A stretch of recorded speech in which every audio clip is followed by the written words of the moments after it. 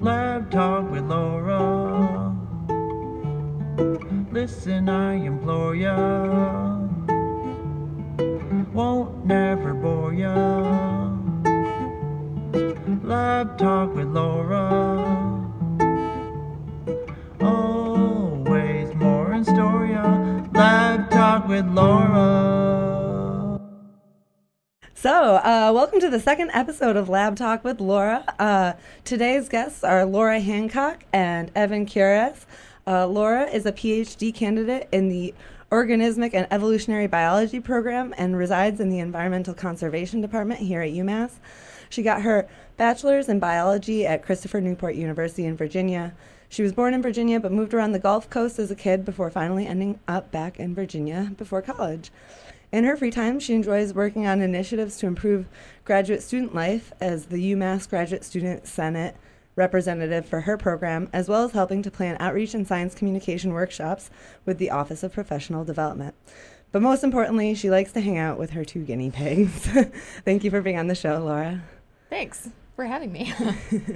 Our other guest today is Evan Cures. He's a master's student in the Environmental Conservation Department, currently studying urban biodiversity and environmental education. He's originally from Yorktown, New York. He did his undergraduate in biology at Boston University. Beyond his research, he represents his department as a senator in the UMass Graduate Student Senate and, like Laura, works with the Office of Professional Development to promote outreach and public engagement among grad students on campus. For fun, he plays contra dance music on the clarinet, and more urgently, is an avid Pokemon Go player. Level 37 Mystic. It's true. Okay. Is that, so that's still going on? Oh yeah. Oh, okay. That's why I'm here. I thought I was just brought on the show to talk about Pokemon Go. Okay. We'll get to that later in the show. For his research, he studies patterns of biodiversity in cities throughout the world, especially in relation to socioeconomic inequality. Thank you for being on the show, Evan. Thank you for having me. And guest co-hosting today is a local comic and good friend of mine, Matt Woodland, best known for writing the jingle that you heard at the beginning of the show. Thanks for being on the show, Matt. Thank you so much for having me, Laura.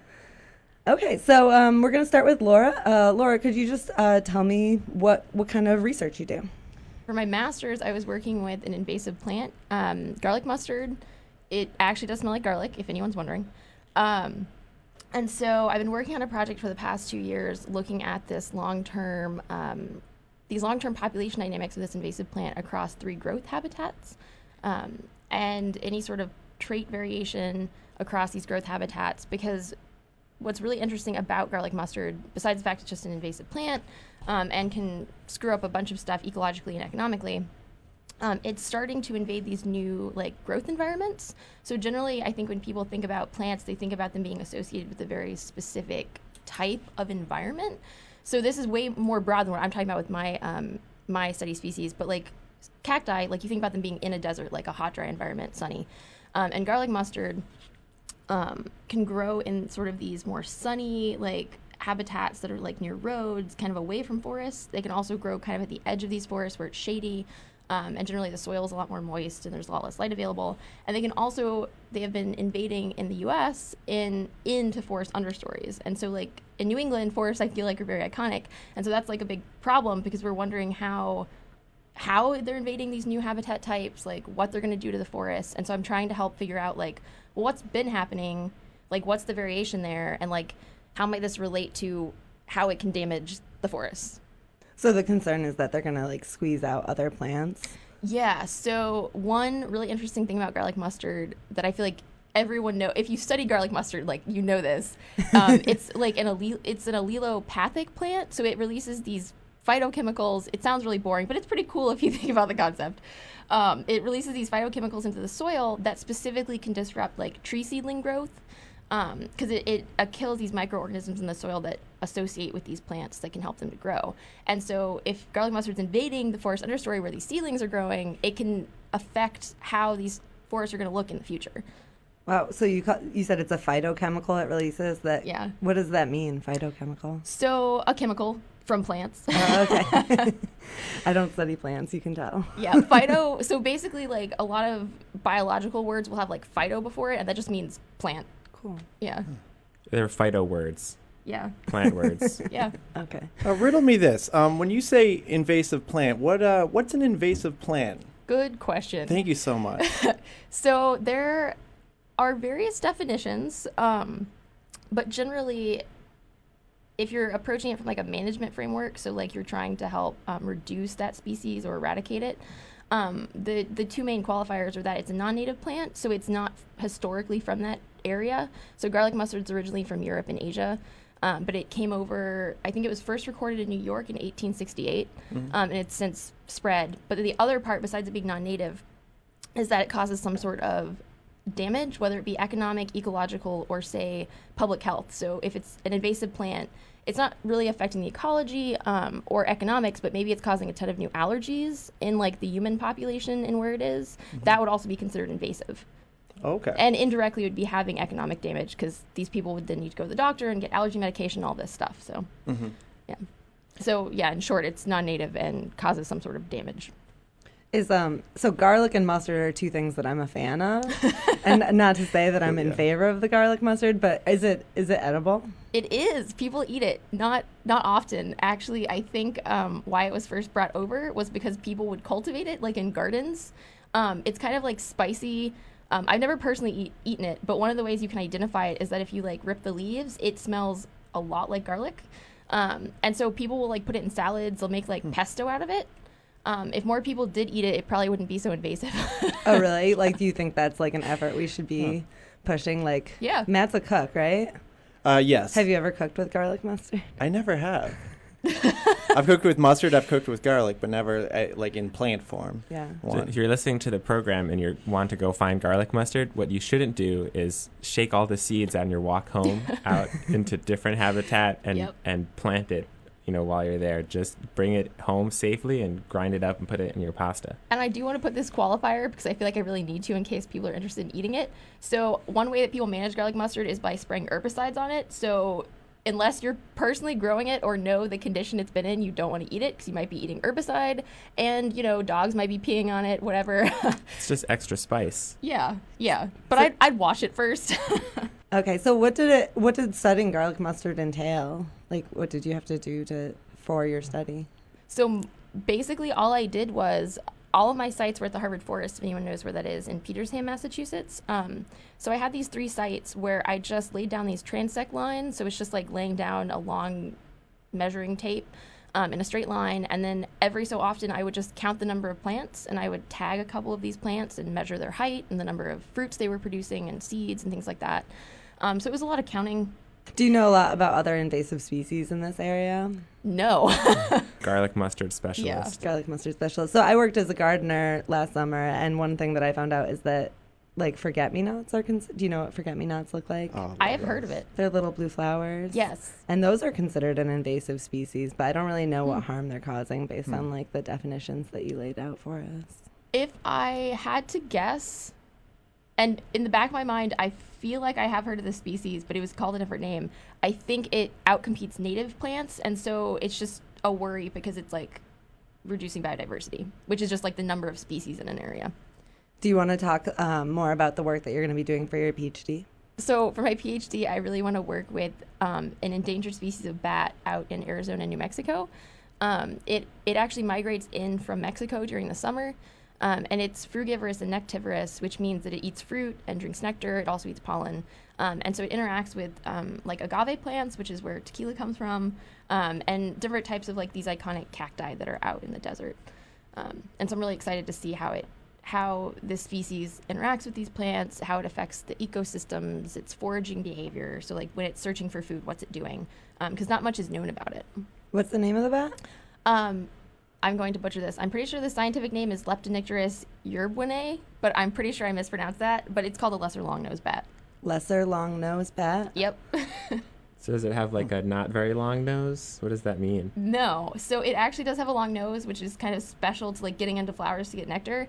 But there's 2 other nectivorous species out there, the Mexican longnose and the greater longnose, but I could be wrong about that.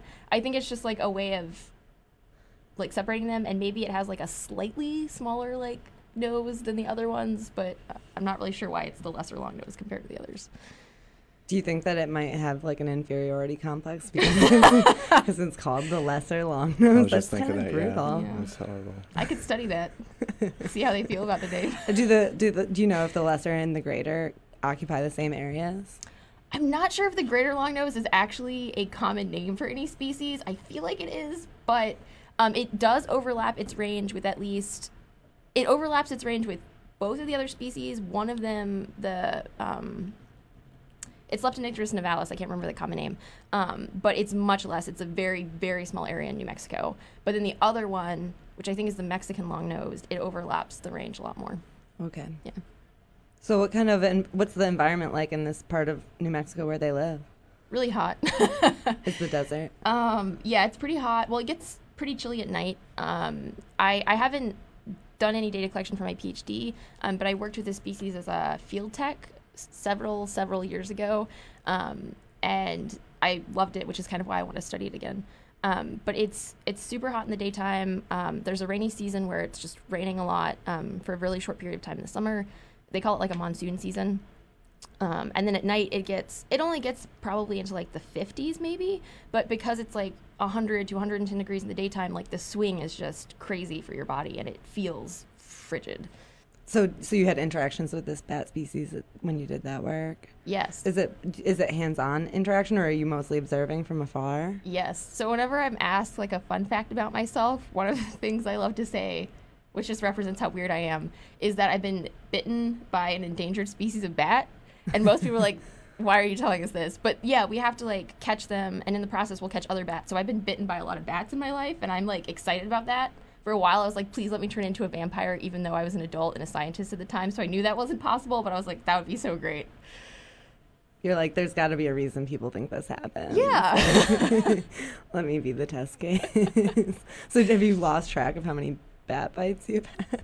I think it was like 10. I forgot, but it was like Wow. 10 and like 5 different species. I was like really proud of that at the time. Yeah. So you're vaccinated for rabies, I take it? Yes. Oh, wow. But Yeah. she's not vaccinated for vampire. I think that's a cover story. Yeah. Well, yeah. At the time when I was like, please let me be a vampire, I was like, please don't let me get rabies. Like, you know, I'll take just not getting rabies, but a vampire would be great too. So how do you catch the bats? Like, what's the process of interacting with these bats, and like, what do you measure once you have them? And So there's a few different ways of catching them. I think the main two are harp traps and mist nets. So they're basically just like, the mist net just kind of looks like a badminton net, but it's made of this really fine thread, and so the bats can't see it when they're flying. And so they like fly into it and they get caught in it. And so then you just kind of have to untangle them from this like thready material.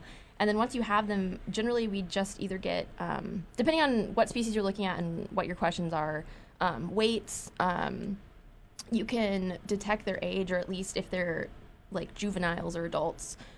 You can figure out their sex, if they've had babies before. Sometimes you'll take measurements of like wingspan and stuff like that. how can you tell if they've had babies? So hopefully this isn't FCC regulated, but basically you could tell because their nipples are bigger. Like sometimes they're lactating, and if you're like pushing in the right area, milk will come out. Yeah. So you've milked a bat too. Yes. That should be your fun fact. Yep. What does bat Ugh. milk taste like? Never tried to Oh, taste okay. it. I bet it goes well with garlic mustard. Oh, You ain't wrong. There's like a whole culinary adventure in your research that you may not have known about. yeah. Really disgusting culinary adventure. Let's see, do you want to talk about some of the other things you do outside of your research? Like you said that you're really active in the Grad Student Senate and outreach programs. Yeah, so Evan and I both are graduate student senator representatives for our programs. I ended up becoming the representative because no one had been a representative in my program for a while. And so our graduate program director sent out an email like begging someone to finally do it, and no one volunteered. So I was like, okay, I'll do it.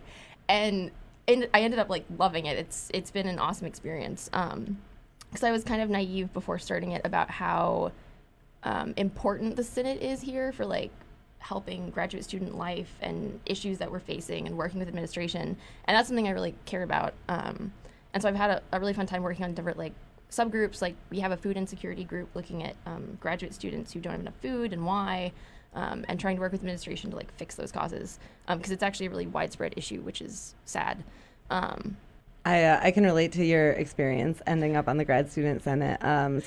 This happened to me too. This is kind of a divergence, but I got an email one day when I was a master's student here a few years ago that said congratulations on being elected to the grad student senate, which was incredibly mysterious to me because I had not run for the grad student senate.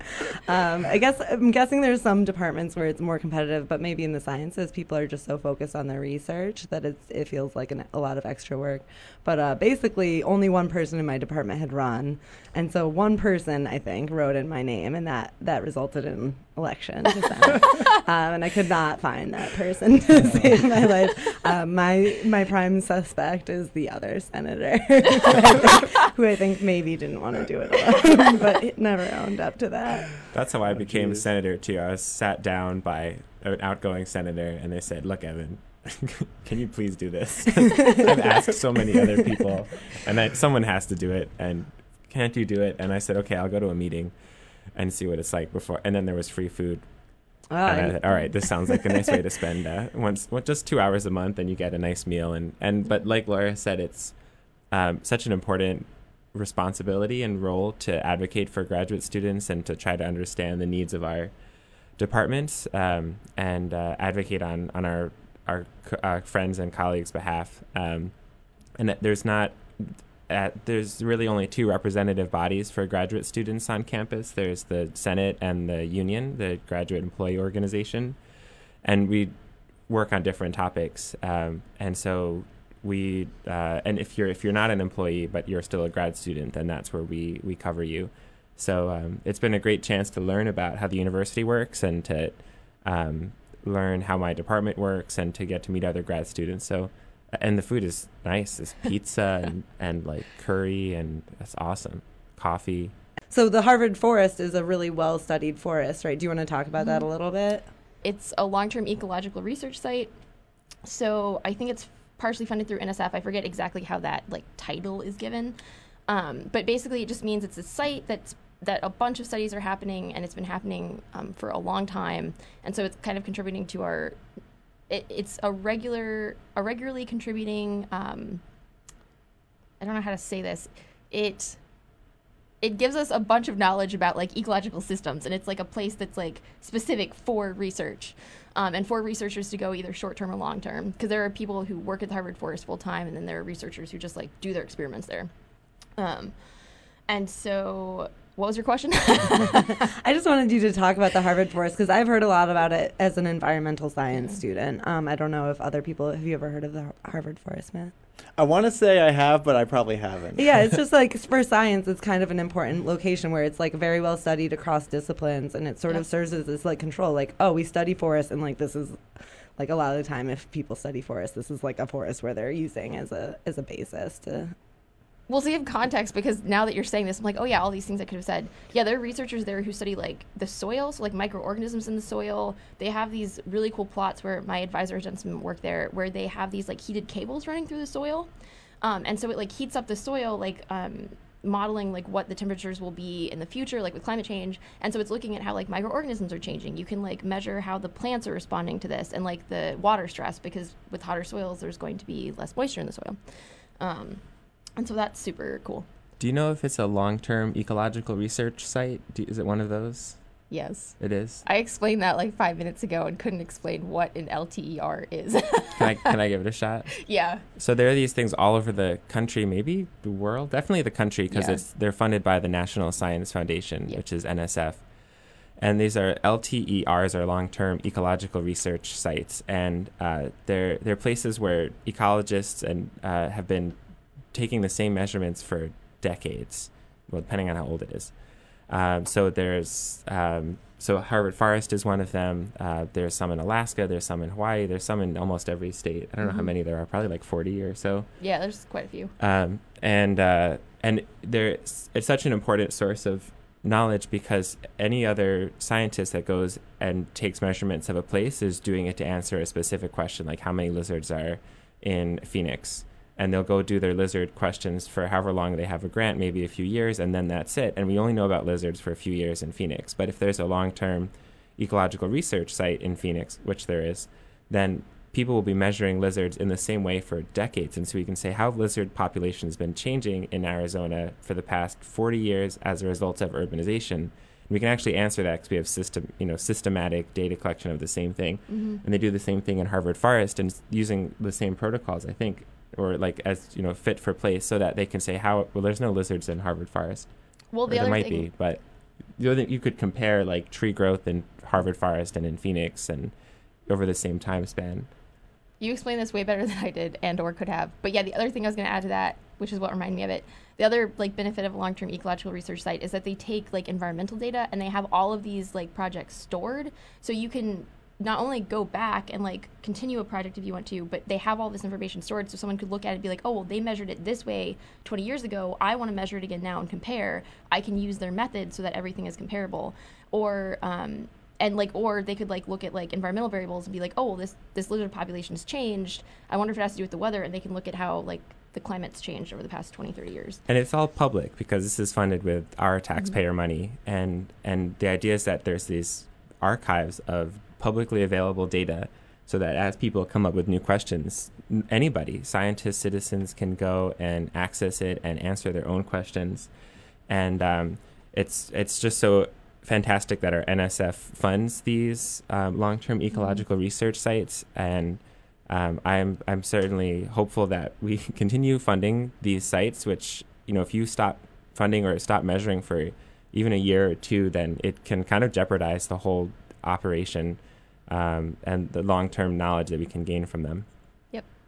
Yeah, so in the way that like lab researchers have a control group, right, when they run some sort of experiment, when you're doing environmental studies, it's a little bit harder because everything's changing all the time in these interrelated ways. But this sort of provides, as best we can, like a control. Like, here's one spot that we've studied continuously in the same way. And so we have kind of more of a basis to make claims about long-term trends. Yep. Yeah, you could say that. I mean, if you have a LTER in the like Cascade Mountains and you're doing any other study in the Cascade Mountains that's not at that site, then you have this reference of long-term data, and or even if you start digging for cores and looking at climate data over time, you have some little bit of reference. Mm-hmm. And I'll like to talk more about the urban LTERs in a bit. Is it relevant? Okay, yeah, we'll definitely get to that soon. I just have one question, actually. I've always been curious my whole life. What's the definition of a forest compared to just like some trees kicking around? And does a forest need to have trees to be a forest? Is that the common thread that makes a forest? Thank you. I don't know. I don't know what defines a forest, or even if there is like a very specific definition. There probably is. But sometimes you'd be surprised we use these terms and there's actually no set definition for it. There's different types of forests, and as far as I know, they're all delineated or characterized by like the types of trees that are growing there. Oh, okay. So I would assume yes, but I honestly don't know. Even though some of my work like has to do with forests, it's such a small part of it that I honestly don't know that much about forests. Huh. Evan might know. I think the way you probably know when you're in a forest. Right? Well, sometimes I think I'm in a forest, and then it turns out I'm just like in the woods. I'd say that means it's both. Some people think of like woods, like woods as being more like out there. Okay. And forest as being anything with a lot of trees. But like if I'm like on a street corner and there's like 5 trees around me, then I'm like, I'm not in the forest, I'm in the city. Yeah. Exactly, yeah. But then other people would say, no, you're in the urban forest. And like all of our trees in the city are urban forest. So even though I don't feel like I'm in a forest because it's not like sticks and like dirt underneath my feet, I'm still in a forest. What I think matters is that there's a certain threshold of trees that provide some amount of habitat or resources for animals or other life, and they start working together. So if you get 1 tree, you got a little bit of shade. Mm-hmm. If you get 2 trees, you get a little bit more shade. You got 3 trees, maybe birds can go back and forth between the trees. They can eat different berries, different fruit. You get insects growing differently between the trees that the birds are eating. If you have only 1 tree, that's really boring, so I wouldn't call it a forest. No. But as soon as you have like enough trees, then you can start to have habitat. you have enough habitat, you can start to have like a little ecosystem. And that happens in cities, even if there's like 5 trees on a street. Right. So that's why I'd call it an urban forest at this point. But so I'd say that's where what the difference is. Once you have enough trees, it becomes its own thing. And I think that's how you know when you're in a forest, that you're like, oh yeah, there's enough trees, I'm in the woods, or I'm in a forest. I feel like it's sort of like asking, when is a house a home? Oh. I don't know. I just got goosebumps. I had a friend from Queens, and I went to school in Albany with her, and so like Albany was like the woods to her in general, like the city of Albany, and like she would see like 20 trees in a median on the highway, and she'd be like, oh, it's a forest, let's pull over, like let's go check out that forest. So like I think there's a lot of issue of perspective. And just to throw like a monkey wrench in here, like you got a whole lot of kelp in the ocean, people be like, that's a kelp forest. Mm-hmm. What? Right? Yeah. Oh yeah, not a tree in sight, but No, I don't like that at all. The question is, if a kelp falls in the ocean and no one's around to hear it, is it still a forest? Wait, has that? No, that's not how it goes. If a tree falls in the forest and no one's around to hear it, does it still make noise or Oh, something that's like that? it. Yeah. Makes a squishing noise. The kelp. But if people aren't around to hear it, they can't interpret those sound waves as sound. Can you hear anything in the ocean? does a dolphin count? If a dolphin hears the kelp? Yes. Dolphins They are have really people. good hearing, right? Yeah, they're like the second smartest mammal behind us, I think. Questionable. You're listening to Lab Talk with Laura on 91.1 FM, WMUA Amherst. I'm your host, Laura Federuso, and today we were joined by Laura Hancock and Evan Kuras, who are both students and researchers at UMass Amherst, and we have co-host Matt Woodland. Jumping back into it. So I think we're ready to move on and chat with Evan. Evan, do you want to just go ahead and tell us about your research? Sure. So I'm working on a project now that's pretty big picture stuff about biodiversity in cities. And Laura used the word biodiversity before, and that's just like how many species there are in a place. So if you have a room full of guinea pigs, that's really low biodiversity. There's like one species. If you're in there, that's 2, because you're not a guinea pig. Unless you're Laura. But if you're in the woods, then you have... everyone's laughing. We're laughing because we can clearly see that Laura's not a guinea pig. All right, so I can confirm this. For the record, she's not a guinea pig. So if you're like in the forest or the woods or a kelp forest, there's lots of species around. Even if you have lots of trees that are all the same, there's like insects and birds and stuff. So that's a whole lot of biodiversity compared to the room full of guinea pigs. The technical terms for this is species richness and species evenness. For Right. anyone who's wondering. Biodiversity kind of captures... What is he really talking about? Biodiversity kind of captures both of those concepts, and there's different types of biodiversity that await how many guinea pigs versus how many trees, and if that even matters. For example, if for species richness, we really only care the different number of species. Doesn't matter if there's 1 guinea pig or 10. But I come back to that anyway. So what I'm interested in is, why do cities have different patterns of biodiversity? So I talked about being in a street corner and there's like 5 trees around. And in some cities, you might have like monocultures of trees, like all the trees on some streets are all the same, and that kind of looks nice. Like honey locusts are these trees with really tiny leaflets that turn this like a blazing yellow in the fall, and some, like in Boston, there are streets that just lined with honey locusts, and they're really pretty when they all change color at the same time, or like in DC with the cherry blossoms. But that's really low biodiversity. And that's a management choice, and it's fine. And in other parts of the city, you might have really diverse street trees, or there might be parks with really different types of trees which host more animals. What I'm interested in is the relationship between biodiversity in cities and income and wealth and socioeconomic status. So in some cities, we see that wealthier parts of the city have more biodiversity. If you have a more expensive home, if you make more money, you're more likely to be surrounded by more trees, more different types of trees. You're more likely to have different type of birds in your backyard, different types of insects around, more kind of vibrant, biodiverse habitat around your house if you have more money. In that same city, if you have less money, you'll have the opposite. Less types of trees, less types of birds. But in other cities, we see the opposite pattern, where if you have more money, you have less biodiversity. And if you have, in that same city, if you have less money, you have more biodiversity. The kind of pattern is switched. So, like, for example, in Raleigh, some researchers went around to people's homes and they measured all the insects that they could find. And they found that wealthier homes had more species of insects. And in Sydney, they did the same thing, and they found the opposite pattern. Why is Raleigh and Sydney different? And that's what I'm trying to answer with my research. Yeah. Off the top, they're on different continents, right? Oh. let me write that down. Yeah, Right. biogeography, Evan. Which one is which? So wait, I guess there's so Raleigh, North Carolina, I'm guessing, Yeah, and yep. then Sydney, Australia. Yeah. Okay, so in some places, wealthy people have a variety of insects in their home, And in other places, poorer people have a variety of insects.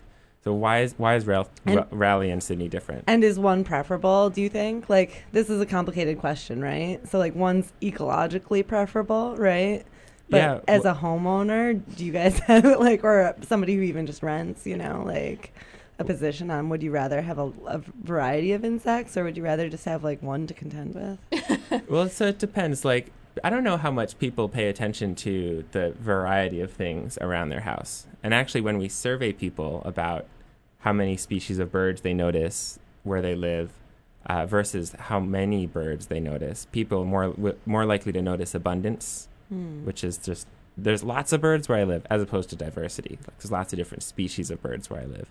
Unless you're like a birder or you're a gardener. If you're a gardener, you might notice plant diversity, but you might not notice bird diversity. So first of all, I don't think people notice most of it, but we do know that diversity is good for people's health and people's well-being, even if they're not paying attention to it. The health is the really important part, that the greater diversity of insects, birds, trees, plants that surround where you live are providing a more robust ecosystem services. That means cleaner air, less their plants are taking in pollutants so that you don't have to breathe them in. And there's more like aesthetic ecosystem services that even if you're not paying attention to the trees, that they'll look nice and they'll make you feel better. The shade will be more robust from trees, and you're less likely to be affected by diseases. That by more diversity together kind of creates this immunity safety net, especially for kids growing up in more biodiverse areas, especially if they're spending any time outside playing around in their front yard or. We found that more biodiversity kind of makes the soil healthier, and that is what kids are interacting with, which boosts their immune system. And this is like, small studies here and there. So like, I'm not a doctor prescribing you to play in the dirt, but we do know that biodiversity boosts immunity in some ways. And so it is better for people to live in more biodiverse settings, which creates this equity problem. Why is it that richer people get to benefit from biodiversity in some cities and poor people don't, but in other cities it's the opposite? And how do we deal with that? So that's a question that you're just starting to tackle. Yeah, in the process. Do you have an answer yet, or no? Well, I just discovered that Sydney and Raleigh are on different continents, so I think that might be news to me as well. Yeah. Yeah. That could be the reason. So this is what we're doing. We have a whole bunch of cities that people have looked at this relationship. People have measured biodiversity in richer parts of the city and poorer parts of the city. And we take all those cities and we say, why in some of these cities do we see this relationship and in other cities we see a different relationship? And we then compare the traits of those cities. And it might be that all of the cities where wealthier people have more biodiversity are in North America, and all the cities that don't are in Australia, and then we'll have a pretty easy answer to our question. Then we have to understand, well, what's the difference between North America and Australia? But first step is figuring out what is the differences between the cities. and then we can figure out why. And so I like to think about it like if you're a judge in a cookie contest, and you know that they're good cookies, and you know that they're bad cookies, or at least not as good cookies, right? You have the finalists, and then the ones that didn't make it. You say, why do all these good cookies make the list? You look at the ingredients for all the good cookies, and you say, they all have chocolate chips. That might be why. Whereas all of the cookies, literally all the cookies have flour in them, so that's not the reason why. Flour can't be why some cookies are better than others, because they all have flour. So is it raisins? Well, a few of the winning cookies had raisins, and a few of the not winning cookies had raisins, so that's not a good reason why. It's like this big logic puzzle that we're trying to do with cities from all over the world to figure out which are the features of cities that create different patterns. Just another observation. Different hemispheres also, in addition to different continents. I write that down too. So cool. So Evan, you also have done work with outdoor education. Yep. So I talked about one of my projects. The other one is about environmental education, outdoor education. I think of this research I already described is about biodiversity where people live and nature where people live. But a lot of people experience nature not where they live. They might go to a park down the street. They might walk their dog in like a big loop. For kids, one important way to experience nature is to go to a program, like a school program or a field trip where you go to Harvard Forest or you go to the city park and you might learn about trees or plants or something like that. And so if you're on your own, if you're not doing those activities, and environmental education, these kind of programs are a great way to experience nature. So my other project, I'm interested in how those experiences with nature in these kind of school programs, like what does that do for kids? And how might that relate to the biodiversity where they live or other things about the kids? So I see these kind of things as related. And and similarly, they're both equity problems in that kids who have the most access to nature, which we know is good for you, tend to have more financial resources or material resources. And so environmental education might be a way to help everybody have access to nature, especially because it's like this formal program that you can bring kids to, or that as opposed to the default nature where people live. So I'm interested in outdoor education. I'm excited about it for my research, and excited that we have so many great programs here in Massachusetts working on this problem. Cool. I'm curious, Laura, did you ever do any environmental programs when you were growing up? Do you remember? No, I actually generally hated being outside as a child. You hated being outside? Okay. I hated the feeling of dirt. I hated being dirty. I was kind of a germaphobe because my mom was. I got sunburned really easily. I was and still am super pale, as you can tell. I hated extreme temperatures. I just generally didn't want to be outside. I liked looking at nature. I loved nature documentaries. I used to live out in the country as a kid. And so I loved seeing all the diversity and seeing animals, and I loved animals, but I didn't really want to be in it. And that totally changed as I got older. And now I'm let's go out in the backwoods and go backpacking. Yeah. Did you do any outdoor education type things, Evan, when you were younger? I did, but like Laura, I didn't like it. I didn't like nature. My mom would have to force me to go outside and play. Go outside and play with your sister, and I just wanted to be inside with my toys, and or the TV. So my mom sent me to nature camp, and I didn't like it because I'd get dirty and it's no fun. Well, I mean, it was fun because you're with your friends and stuff, but the dirt wasn't as fun. But here we both are, and for me, what happened was I was a really serious musician in high school and growing up, and was planning to go to conservatory, play clarinet, professionally, and that's what I wanted to do. But then I was in nature camp, and I went on this bird walk with this naturalist who he was old and couldn't see very well, and he did all of his birding by ear, which means he just listened and knew what he was hearing and could talked about how different birds have different types of calls and different songs for different habitats and different arrangements of trees and stuff, in order to if you're in a desert, then when you sing, your song just goes and goes and goes. Whereas if you're in a forest, you sing and then there's trees that like absorb it. And here I was like a clarinetist who didn't really like being out in nature, and all of a sudden he was making these connections to music and to sound, and I kind of was like a life-changing moment. And so I still don't really like nature's cool, but I'm fascinated by like how it works and how in this way, like music was that connection for me. I'm fascinated how we connect to nature, and even for kids like us who don't like being outside, there's other things that get us excited, like music or like animals. I'm happy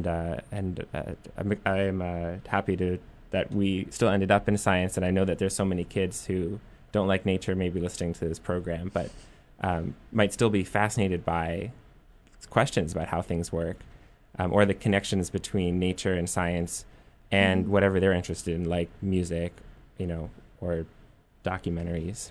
Or math. Yeah, I feel like a lot of people just think like environmental biologists like are outside all the time and they're like dirty and in the sun and all that.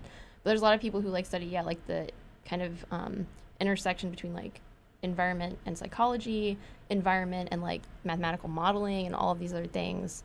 And so there's a wide variety of fields, not to try to force people listening to go into environmental biology.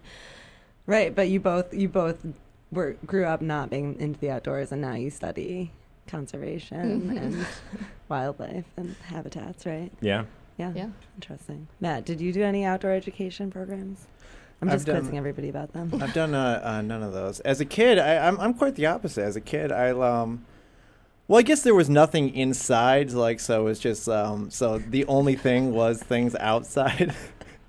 I didn't have really toys. I didn't have TV or anything like that. So by default, I had to enjoy the great outdoors because that was synonymous with just like enjoying life, I guess. And now I much prefer just like gazing out a window in adulthood. Like I can appreciate it, but I don't like the tactileness of the great outdoors. But I like the visual element. So just one of my senses is how I like to enjoy the great outdoors. How about the smells? Depends on the smell. Ocean, sure. Forest, yeah. What else? What is there any other smells in that? No, I think that's outdoors? it. It's just the Garlic. two. Oh, yeah, if you're in a field of garlic mustard, it smells like garlic. Bat milk, before it, Oh, gross. as long as it doesn't spoil. what do bats smell like? Great question.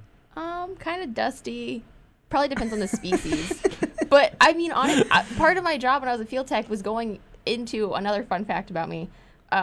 Was going into the abandoned mines from like the 1800s and caves and things like that. And so bat guano like has a very bat poop has a very characteristic smell, very pungent. And so when you're going into these like mines and stuff, like it's very moldy and dusty and like oftentimes very moist. And like it just smells like bat poop, and bats often smell like that. I don't think you'll like that. Yeah. I can't describe it well, but I think you really have to like bats to like the smell. I don't know if I have any opinion on bats. I'll try to form one before the end of the show, though. So, Evan, what kind of conclusions did you come up with from your research about outdoor education? Do you have any conclusions or trends that you can note? Yeah, so I work with a program in Springfield, Massachusetts. It's called ECHOS, Environmental Center for Our Schools, and it's based in Forest Park. It's part of the Springfield Public Schools, and I worked with the teachers, the ECHOS teachers, to survey their students. I surveyed the fifth grade students about their memories of the fourth grade program, and if any of you are listening and you did ECHOS, you probably remember catching frogs at the pond or catching tadpoles. Those are kind of the two really big memories from the fourth grade. Also the bubblegum tree, which is a black birch, and so if you taste it, it tastes kind of minty. And that's the fourth grade program. And so we were curious, after kids do the fourth grade program, then what? Do they want to go out and catch frogs again? Are they catching frogs again? Are they talking about these activities where they're exploring outside? And how might that relate to the biodiversity where they live, like what we were talking about before, or maybe there are other outdoor activities. To kids who who are already doing things outside, when they go to Echoes, does that make, how does that fit into their interests and their experiences? And so one of the things we found is that kids don't really repeat the frog activities that much, and that's probably because it's not so easy to find a pond where you can catch frogs again, but they talk about them a lot. Kids are talking about the program, the fourth grade program, even a year later. It's very memorable. And this program is about almost 50 years old. It started in 1970. And so a lot of kids' parents have done this program, or they know people who've done the program. Their teachers have done the program, uncles, aunts, cousins, neighbors. And so one of the other cool things we found is that if kids' parents have done the program, then kids are more likely to repeat those activities with their parents. So like your dad did Echoes, and then you did Echoes, and you're then more likely to go to the pond with your dad to look for frogs. Whereas if your parent didn't do Echoes, then you might still go and catch frogs, but you might not be saying that you're doing it with your dad. You might be doing it with your friend or something like that. So what's fascinating to me is this kind of legacy of the program that, maybe because it's been around for 50 years, maybe because it's part of the school district, so every kid gets to do it.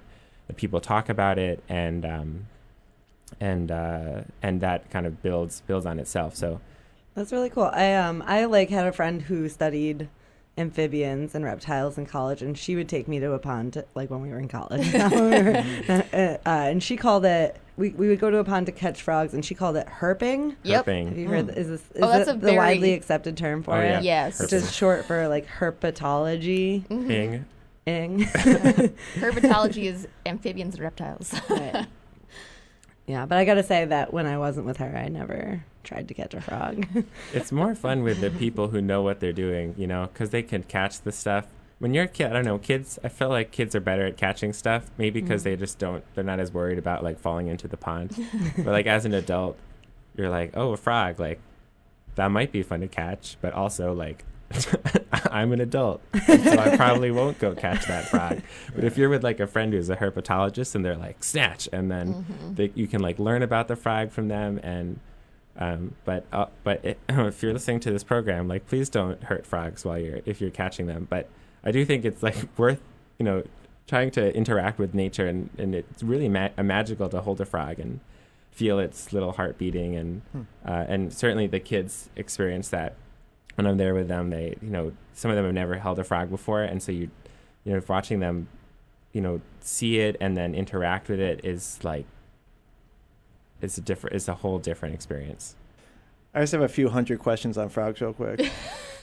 What's the difference between a frog and a toad? That is such a good question, and literally all the kids want to know that. So frogs tend to be more aquatic. They tend to if you see a frog, you're probably at a pond or something. Whereas toads are more terrestrial, more land-based. So if you see a toad, you're probably in a forest. Mm-hmm. But all frogs and toads, well, not all, but at least where we are, all frogs and toads, they start their life in the water as tadpoles. Well, I guess they start as eggs. And they hatch from the eggs as little tadpoles.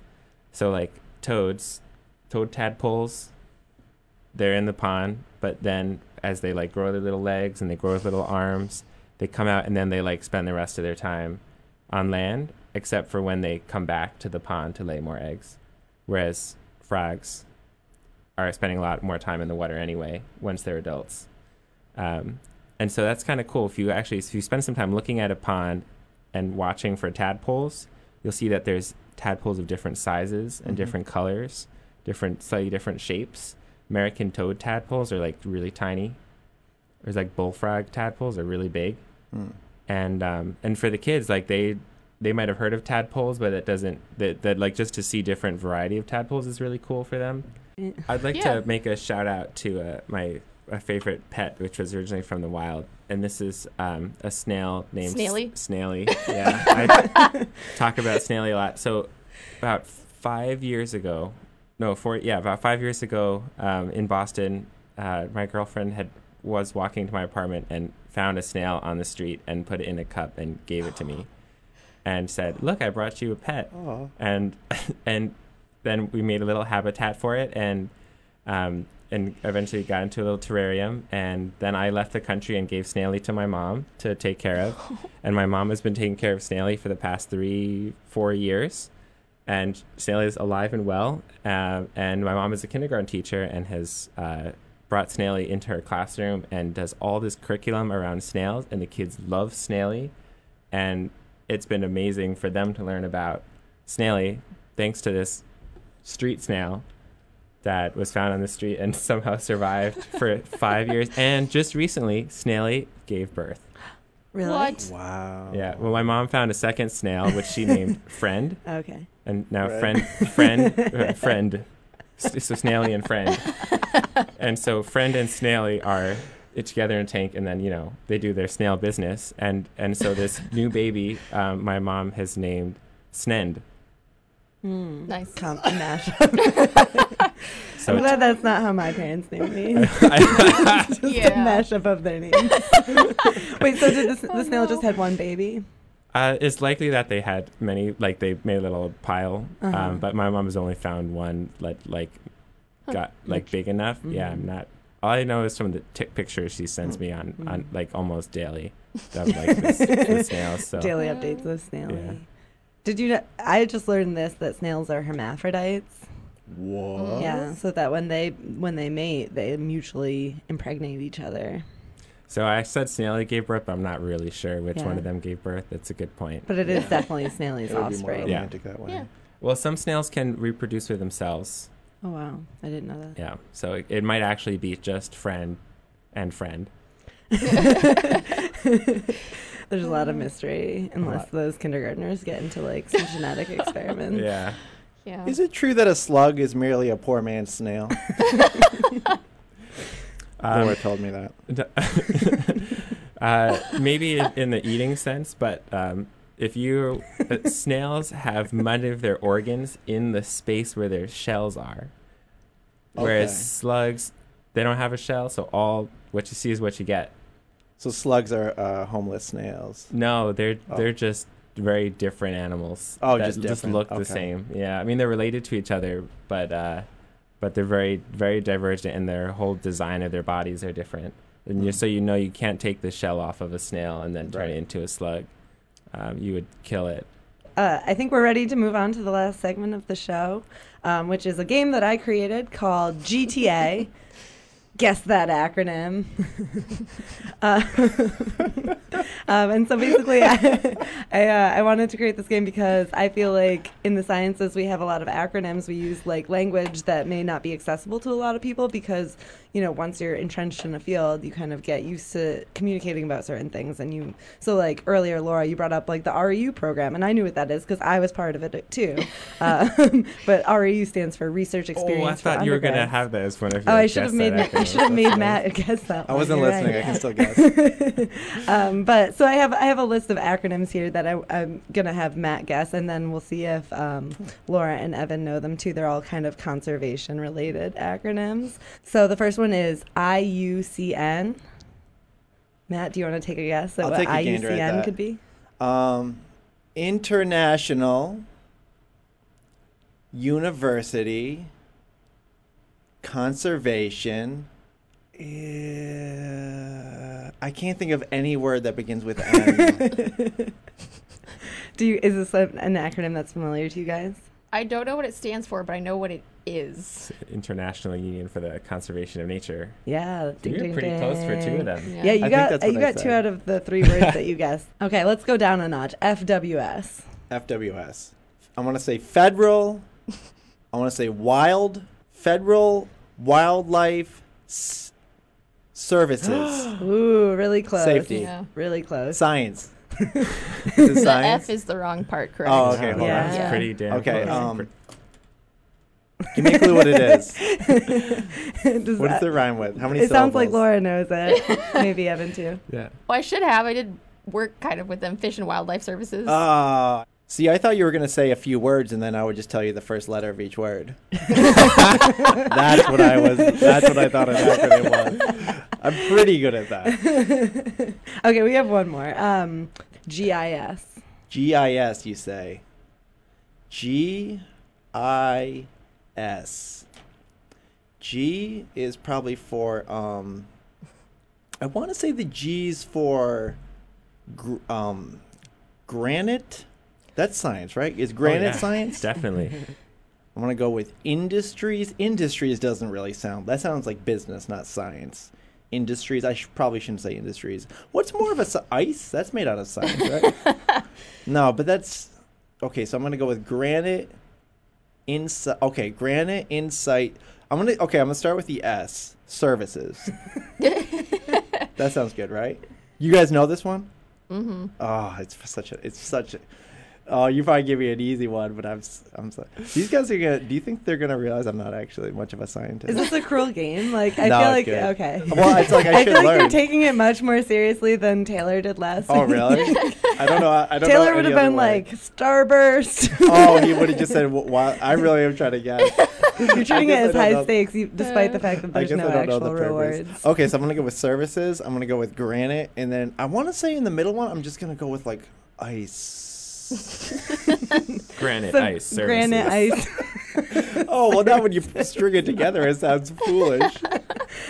Starting with the last letter is an interesting Well, strategy. the thing, when roads ice over in winter and municipalities add salt to it, that salt is actually pretty damaging for the habitats that surround the roads. It leaches into the soil and can be bad for plants. So actually, the Granite Ice Services provides a really important federal function by using granite crystals to melt ice so that we're not, soaking our habitats with salt. So this is actually the way of the future and important agency. You really know how to make a dumb guy feel smart. I appreciate that. That's actually not true, though. I wasn't paying attention. That was so, all made up. You can't use granite to clean the roads. You can. Don't try that at home. No. Okay, do you guys want to step in? What does GIS stand You can for? say it if you want. So, it's either Geographic Information Systems or Geographic Information Science, depending on the field or the application. This is like using mapping software to answer spatial problems or questions. So, do you use GIS, Laura? A lot of geologists do. Yeah, sometimes for maps. I've never used GIS yet. No. We could do that sometime if you want. Cool, yeah. It's pretty cool. It's pretty cool. Okay, well, that's the end of our show. Thank you so much, Laura and Evan and Matt, for joining me. Thank you, Laura, for having us. Thank you Yeah, very thank much, you. Laura. This is great. Thanks. Okay, well, have a good day, you guys. Bye. You just listened to Lab Talk with Laura with guest co-host Matt Woodland and guest researchers Laura Hancock and Evan Curis at UMass. The jingle at the beginning of our program was written and produced by our co-host today, Matt Woodland. Thank you for listening to 91.1 FM WMUA Amherst. Stick around for news coming right up.